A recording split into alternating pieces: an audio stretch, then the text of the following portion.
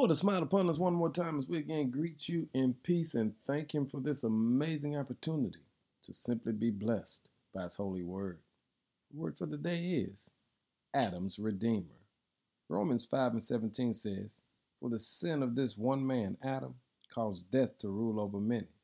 But even greater is God's graceful, wonderful work of His gift of righteousness. For all who receive it will live in triumph over sin and death through this one man, Jesus Christ."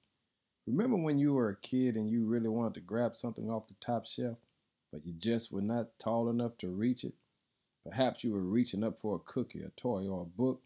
It was always satisfying when someone who was taller than you would show up and grab it for you. You knew you couldn't do it on your own, yet you still would try to reach it until someone else was able to come and reach it for you. Paul says that's what Adam's Redeemer did for us. You know, Jesus. Paul says there's a parallel between Jesus and Adam because it illustrates how the work of Jesus surpassed and redeemed the work of Adam.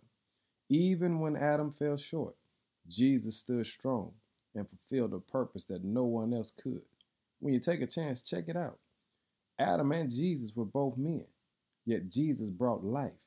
As a result of Adam and Eve's rebellion, they let sin enter and death. Jesus was holy, but Adam, he had sin with him. We willingly turn against God at times when we choose to sin. But our shout is God sent us a Redeemer. On today, we celebrate Adam's Redeemer because it's because of his Redeemer that we have triumph over sin and death. Today, we thank God for Jesus. In his name, amen.